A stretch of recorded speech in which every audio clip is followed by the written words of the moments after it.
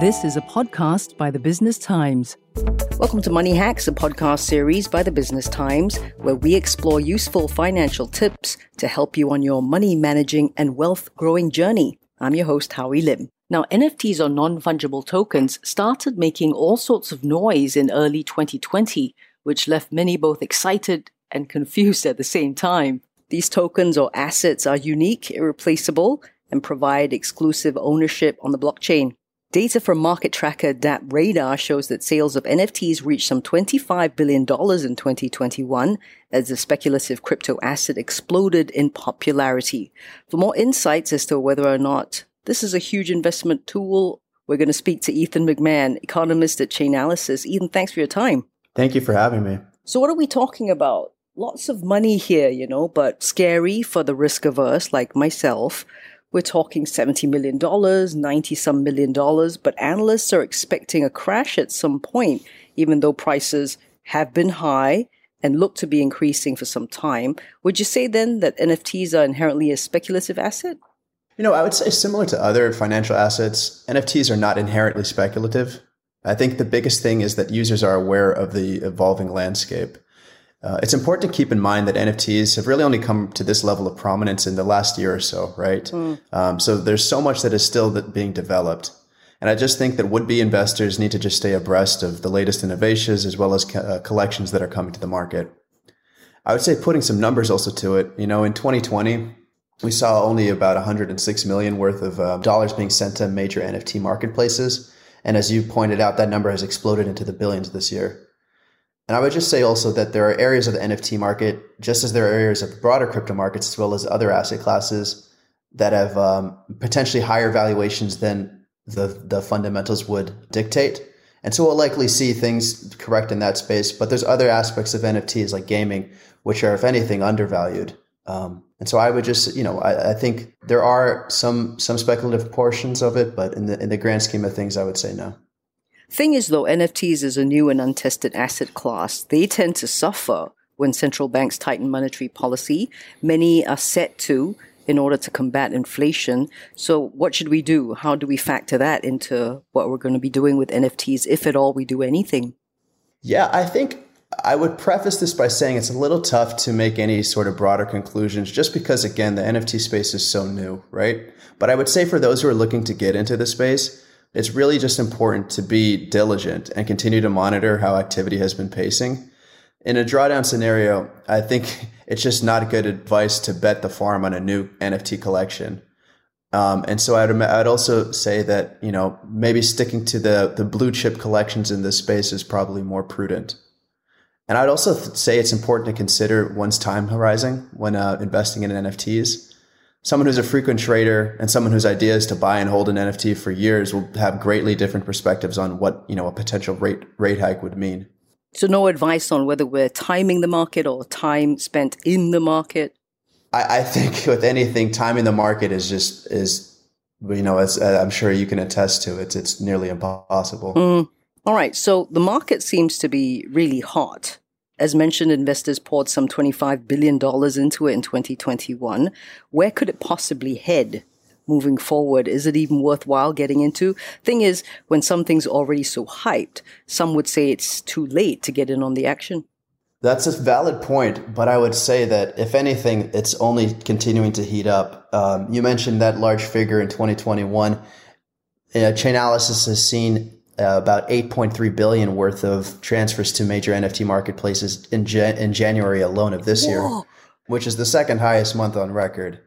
So I would say that largely to date, the NFT space has been dominated by art pieces, right? And to the common person who's purchasing these, they don't have much utility beyond just that art. But I would say as the NFT landscape continues to evolve, we're going to see that dynamic shift, and you're going to see a lot of NFTs that have actual, utility behind them.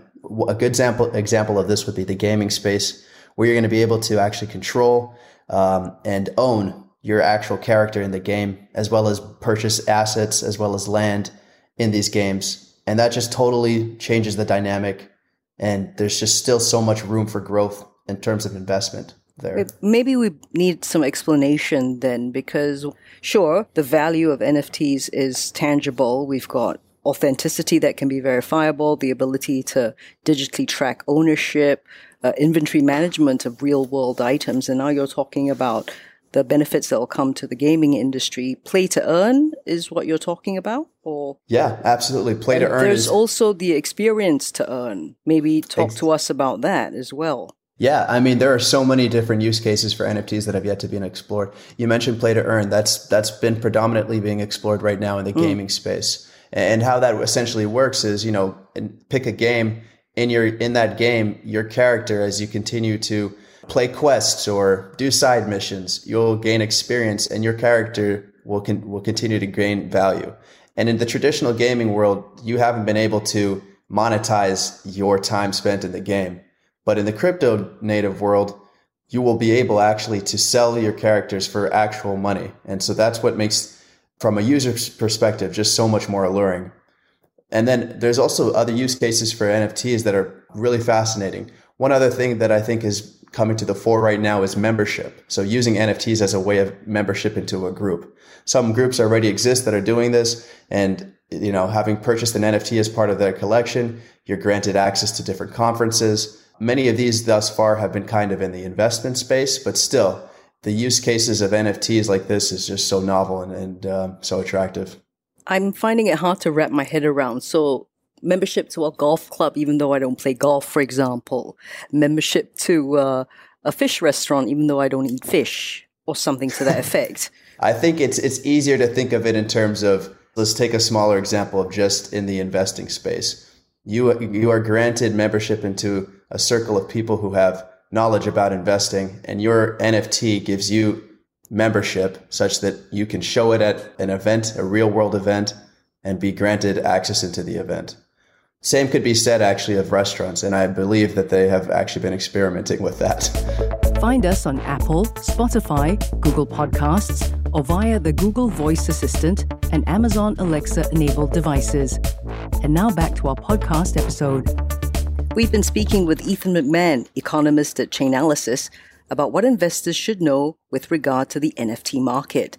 So Ethan, all investing is risk. We talked about that. But how should investors factor in the volatility of this new asset class, given it's so nascent? And stick with what you know. That's the axiom, right? What if you're Jon Snow? You don't know nothing. So I would say, yes, you're totally right that this market is really nascent. But I would say as the market continues to mature and then regulatory agencies start to place more guardrails on this new technology, we're going to expect to see that some of the volatility in the NFT space will diminish. Similar to what we've seen in any new asset class as well. But I would also add to that another thing that's, I would say, a positive tailwind in this case would be the fact that institutional players are entering the space. And if anything, that just brings further legitimacy to the industry. Oh, I thought you might say they just spoil it for everyone, because you talked about how regulation may be ramping up for this digital Wild West, right? How do you see that playing out then? And what should we take note of, retail investors, that is? Yeah, I mean, so from the regulatory standpoint, we expect 2022 to kind of be the banner year, or, at least usher in a lot more firmer regulatory frameworks for digital assets. And some countries actually already have been making announcements as it relates to potential taxation of NFTs. India, for instance, was looking to impose a tax on cryptocurrencies and NFTs at around 30%. And, though some may not be as keen on taxation, it's actually a positive, I believe, for the industry, because it serves to further legitimize the digital assets in the eyes of many, including institutions. But as it relates to, the common retail investor, I think what's most important is just to keep an eye on what the latest regulations in your particular region are. So you don't want to, run afoul of whatever laws are dictated in your region. Why the need to legitimize the space, though? What's illegitimate that's coming up of concern, you think? Well, with any new asset class, right, you'll find people who are maybe a little bit less keen on I guess as an example I can give you, right? We've seen instances in Chainalysis' work of wash trading in the NFT space. And wash trading essentially is just, a particular individual fabricating activity to make it seem as if their own NFT has more transaction value. And that's something that, to the unwary or unwitty investor, if you just are looking at an NFT and you see that this particular NFT has all this action on it, you may run afoul and purchase an NFT that honestly isn't worth much. But with everything, our moms have always been right. Buyer beware, right? So one needs to do their own due diligence. One needs to just be careful. Yeah, I think that's easier said than done. But thankfully, thankfully there are tools out there that will better allow you to monitor your transactions as well as what's going on in the NFT space. All right, Ethan, bottom line, in or out? When and why? In. Totally in. There are just too many potential use cases for NFTs, whether it's gaming, membership, or even some more innovative things that are going on with something like yield-bearing NFTs. For an individual looking to get involved, it's a little more complicated and the person needs to ask themselves about their own preferences and risk tolerance. But from an industry aggregate level, totally in. And I would say there's no better time than now. All right, Ethan McMahon, economist at Chainalysis. Thanks so much for your insights today. Stay safe. Thank you. Thank you for having me. That was a podcast by the Business Times. Send your feedback to podcast@sph.com.sg. Find us on Apple, Spotify, Google Podcasts, or via the Google Voice Assistant and Amazon Alexa-enabled devices. For more podcasts by the Straits Times, the Business Times, and Money FM 89.3, you can also download the Audio by SPH app. That's AWEDIO. Do note, all analyses, opinions, recommendations, and other information in this podcast are for your general information only. You should not rely on them in making any decision.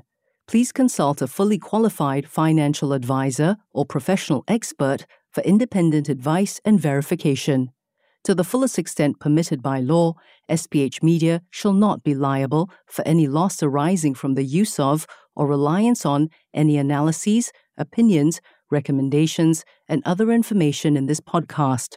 SPH Media accepts no responsibility or liability whatsoever that may result or arise from the products, services, or information of any third parties.